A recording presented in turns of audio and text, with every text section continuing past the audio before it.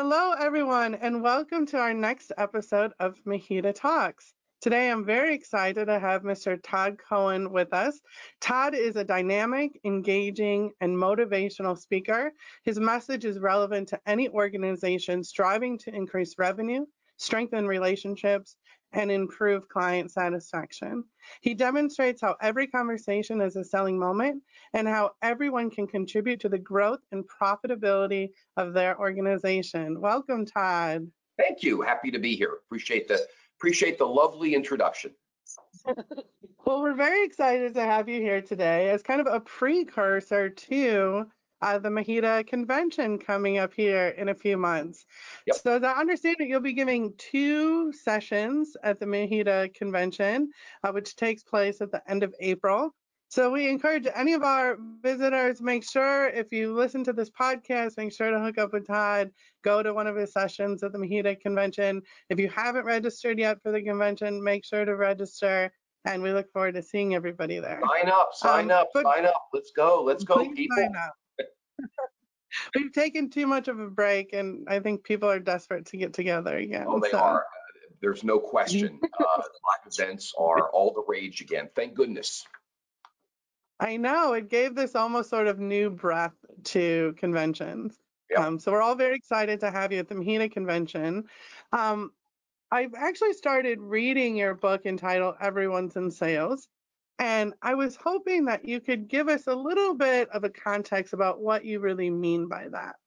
Yeah, I mean, it's a great question, right? And it's one that, so years and years ago when I started my career at Xerox, what I noticed early on is that sales is not just the province of salespeople. Organizations tend to be very siloed, and silos hurt companies, silos hurt sales. And sales is not something that everybody wants to be in because of the negative stereotype.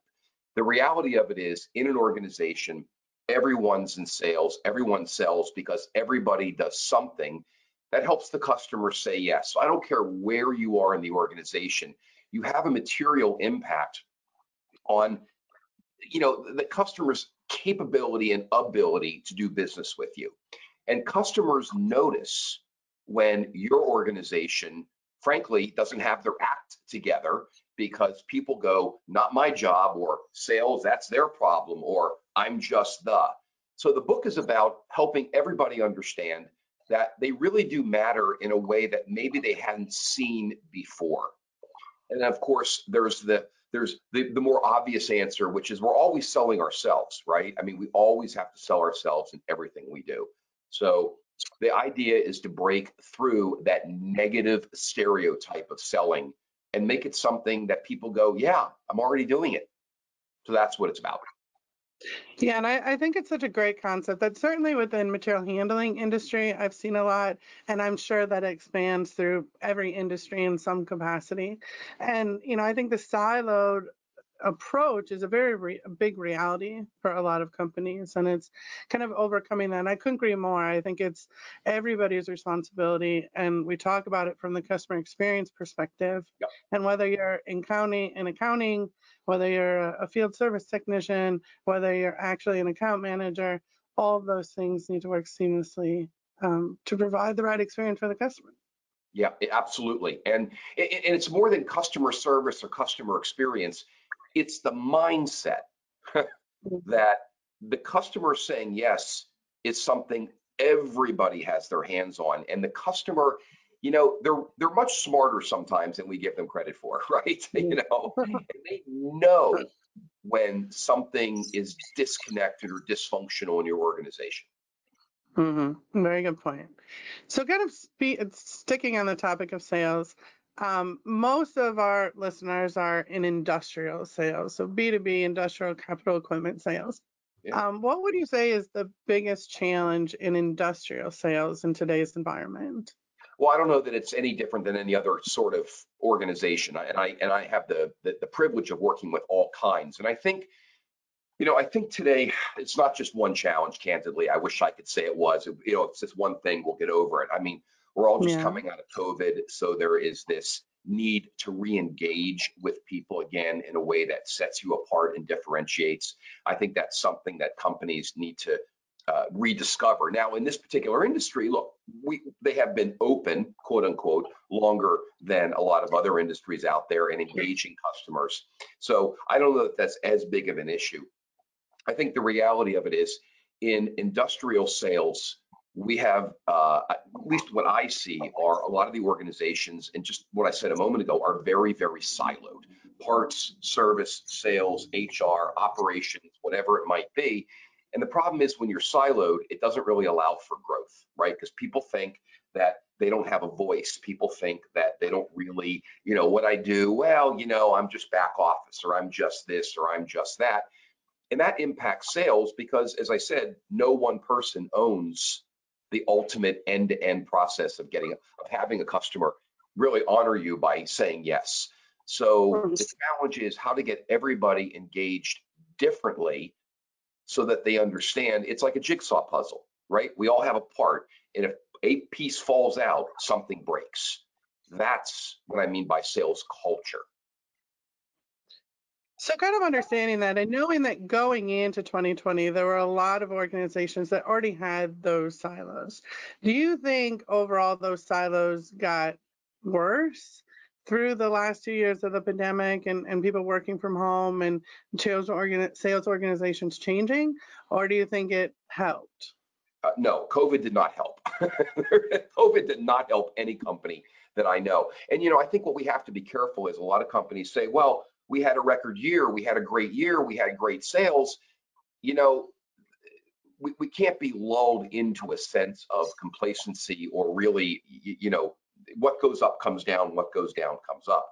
And at the end of the day, I'm still old school enough to know that eye-to-eye engagement matters. And the further we take a step back from the customer or from each other is a step that it's harder for the customer now to take toward us. So, it works in proportion. And while we could say, well, we're just as productive or just as efficient, I don't know that it's that simple. And while I don't want this to be all about virtual versus not virtual, even though I'm a very non-virtual person, I'm a firm believer in being out there. I think that we have a lot of work to do to make sure that we still have our customers' trust, the relationships are in place. And just because there's money in the industry right now doesn't mean that we can get complacent about where we are. And you can't be hiding behind a computer if you want to avoid complacency. Great. And I love that you started that out with, even if you had a good year and the balance sheet looks good, everybody thinks they're doing fine, if that's the only metric you use to measure your business.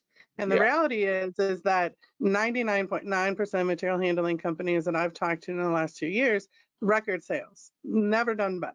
Huge sales, and a lot of it driven because of COVID and the need to automate certain processes.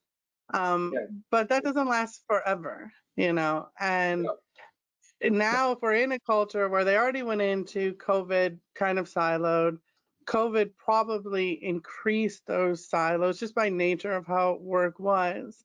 Now we seem to be transitioning back into what we at least knew before as normal life in some capacity. How do organizations really take a step back and examine their culture and start to implement strategies to affect that change you're talking about? Well, at the risk of sounding self-serving, because that's the work that I do, I'll try to put it aside for a moment. But I believe passionately that, first of all, a couple of things. We can't assume that everything's good because it's good, okay?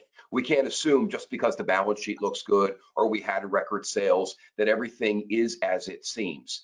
Look, nobody wakes up in the morning and says, I'm proud to be overhead. No matter what your sales are, people want to know that what they do matters. Because the one thing I see in this industry is an enormous amount of passion and commitment to the company, to the mission, to the family that owns it, if it's a privately held company, whatever it might be. I see an awful lot of commitment. That commitment, however, can wax and wane based on how somebody feels that they're connected, right? And what they do actually had a material impact on the revenues coming in.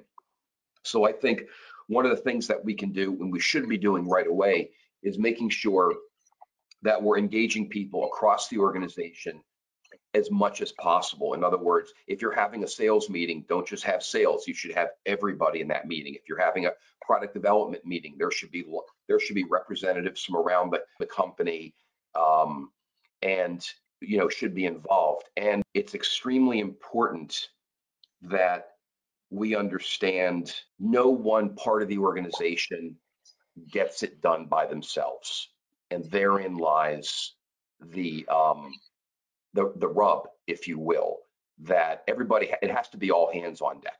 So Hmm. we have to be really, really careful about how we continue to communicate with people and how we continue to engage people in the business and show them that they matter. It can't be business as usual. Hmm. What do you think are some of the biggest roadblocks? Having done this a number of times yourself, what are some of the biggest roadblocks that you find when you're trying to modify a culture? Silos. Once again, it's silos, right? It's look, silos are caused by fear. Silos are caused by anxiety. Silos are caused by fear of losing control, fear of change, fiefdoms that you've built up over time.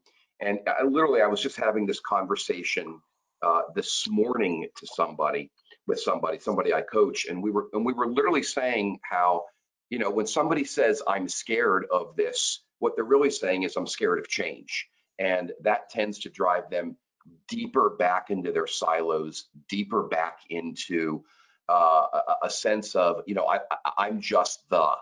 So we have to help people recognize that change is good. We have to help people recognize that change is inevitable and that we want them to be part of it, not to be afraid of it. I mean, it's a challenge that we all have right now, that all companies face in time. And Hmm. and especially with how good business is right now, it's really important that we're engaging people and let them know that, you know what, where we're headed, we can't do it without you. And that brings people out of the silo. So Hmm. communication, transparency around communication is just an enormous task for everybody. Great. And I'm hoping, we say that maybe no good things came out of COVID, but one of the good things that I've seen in some organizations that I've worked with is people are more flexible and realize that they're more adaptable than they thought they were, because we had to be, and we had to be very quickly. So I'm hoping the attitude towards change, is becoming a little bit more open-minded and that it can be better on the other side. Yeah, Um, absolutely. Talking about communication, I couldn't agree more. I think communication needs to be open and totally transparent. But how, in today's world that has gone to more electronic communication, how can you really have and create genuine relationships when you're communicating electronically or even via Zoom? Yeah, so being present is a key part of this, right? I mean, look, communicating electronically is such an escape hatch for people. Yeah. We don't, we tend to look at our phones. We're overwhelmed. We have too much information coming in. I mean, at the end of the day, there's just too much going on.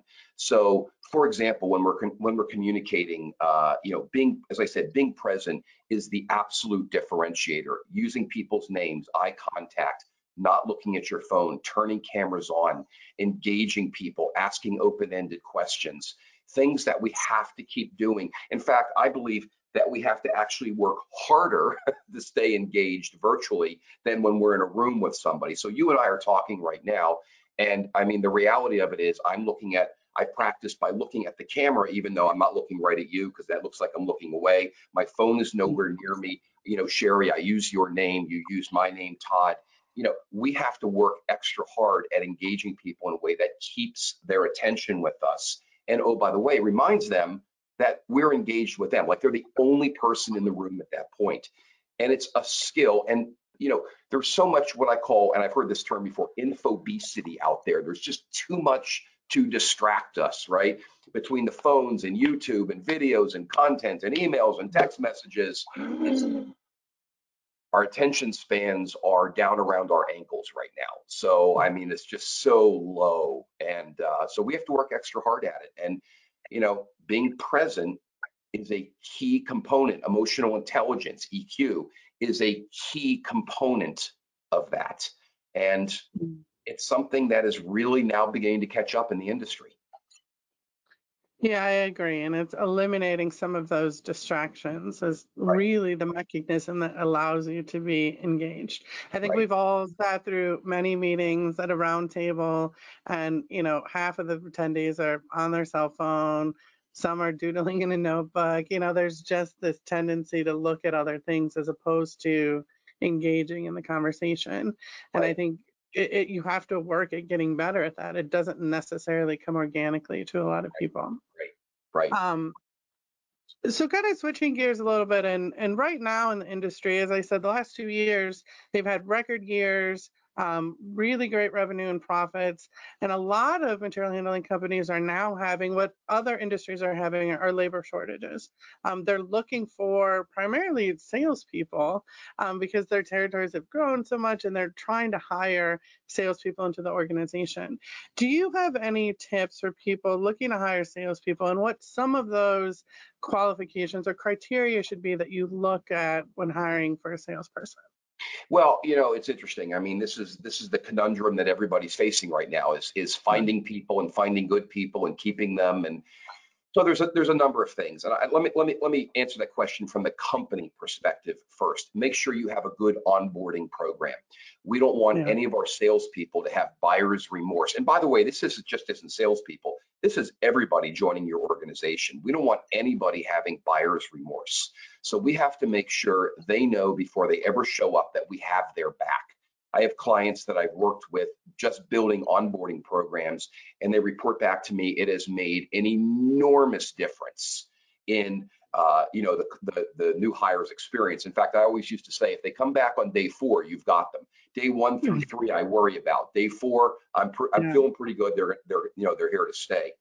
I also think that I've always had a mantra: you hire slowly, fire fast. And I'm not advocating we fire anybody, but what I am suggesting is that as you're interviewing people, first of all, make sure that you have a coordinated approach to the candidate. Don't be looking for people to interview that candidate at the last moment. Hey, we need somebody to talk to this person. I fully recommend that you have a interview strategy in place with the right same number of people each time so you get the right same consistent viewpoint. I mean, look, somebody bails out, you can always find a substitute. It's like a jury, although this isn't a jury, but it's like a jury, right? You have the jury and you have alternates. So make sure you have that in place. Make sure that you're consistent in the interview experience. Make sure that you make the offer of perhaps going into the field with a salesperson before they ever start. I mean, there's a lot of things you can do that are innovative that really don't cost you anything. I see people trying to come up with all kinds of, you know, cockamamie things they can do, when I think at the end of the day, we just need to make sure the person is fully aware of what they're walking into. And Right. that is my tip for hiring great people. You don't have to do anything different. Just make sure you don't give them any reason to question their decision. No, that's great advice. I think, all too often it's all about getting the person in the door.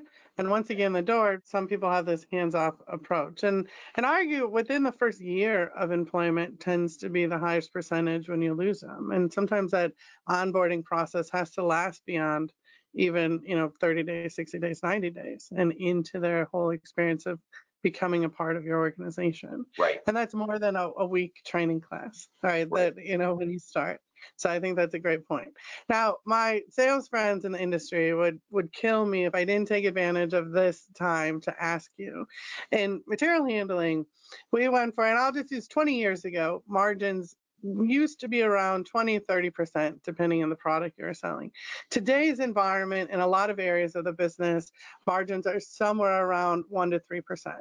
And a lot of other industries have seen this. So there's huge competitive forces in the market that are driving those down, and so it's always dealing with those customers that want everything at the lowest price. So what would be your recommendation for customers that only want to talk about price and are just looking for the lowest price that they can get? Well, so there's a couple of ways to go at that, right? And I appreciate all your sales friends' interest in having you ask this question. I get this all the time. So, and by the way, there's no one answer to this. Let me be very clear, right? I mean, there's just, and anybody who says they have the magic answer, the magic bullet, and how to deal with price 100% of the time is absolutely, they don't. So let me put that up front. So, but I do have a couple of thoughts on this. One, when someone says they don't have the money, usually it means that they need more information. They need more of a reason to do business with you. That's the first thing I consider, because what I have found almost exclusively in my entire sales career, if somebody wants something, they can find the money. So that's usually the first part, right? I mean, money is, I mean, unless you're, I mean, there's all kinds of sure examples and outliers, whatever. That being said, the other thing that I would propose is, I think that it's okay. I'm going to say something which might ruffle some feathers. I think it's okay to fire customers sometimes. And sometimes it's okay to say, you know what? I appreciate your need for the lowest possible price. That's not the right customer for us. I wish you well, and it's time to move on. I really believe that's healthy for the business. That frees up our time to find the customers, the clients that see us not just as a price vendor, but as a service provider, a long-term relationship, everything that really matters. And frankly, most of the clients I have in this industry, they have such long-term relationships. It's long past being about price. It's long past being about just that bottom line, what's on that sales contract. So what I would encourage people to do is be careful about not engaging and getting too deep into a back and forth on price, because you're never going to win that argument. You might get the deal once, but you're gonna regret taking that order. You're gonna regret working with that customer. So the real answer is courage in sometimes saying, we're just not a good fit for each other. I've done that. I've had to walk away from clients where I've said, this just isn't going to work. I'm sorry. I love you. Great person. Not going to work. I agree. I've had to do that myself before. And I think it's something that we talk about. I think we recognize that, but not enough people have that courage to actually do it. Because you're like, well, some dollars is still better than no dollars. But when you look at the bottom line, a lot of those customers cost you more. You actually lose dollars that way. So thank you for that. And now I can get them off my back and tell them that watch the podcast. We have an answer. Or they're welcome to call me. I'll talk to them. So Todd, you have made it to our lightning round of Mahita Talks. I'm not sure if you're familiar with our lightning round. I have 10 questions that I'm going to ask you. I tried to make these as appropriate as possible. So we're just looking to get to know you a little bit better with some fun questions that we have. Are you ready? Go for it. All right. I like to start off easy. What's a nickname your parents used to call you? Oh my God, my dad used to call me Toot. Toot. And we'll leave it up to the audience to assume why that was. Yeah, let's not even go there. Yes, they used to call me Toot. All right. What was your last Halloween costume? Well, let's see. The last time I dressed up for Halloween, I was probably much, much, much younger than I was. And I remember dressing up as a surgeon because I happened to have some scrubs lying around the house. And I don't even remember where I got them. What were you afraid of as a child?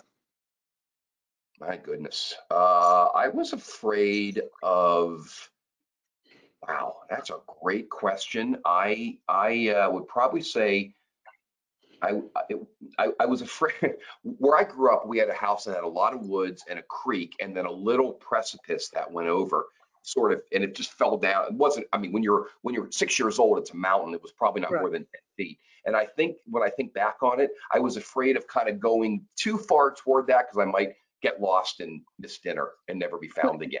So I definitely was afraid of that drop off. I could see that. All right. Would you rather have telekinesis, the ability to move things with your mind, or telepathy, the ability to read minds. Telepathy. Wow, that was like quick, no That's question. that's a no-brainer. I'm a professional speaker. I want to know what's in minds of my audiences. That's a good point. What is the stupidest dare you ever agreed to? Oh, goodness. Leaning out of a car at 16 years old with a baseball bat, knocking down no parking signs and Um, getting caught and ticketed. you deserved it though. Yeah, I did. What is one thing you regret spending money on? Wow. Hmm.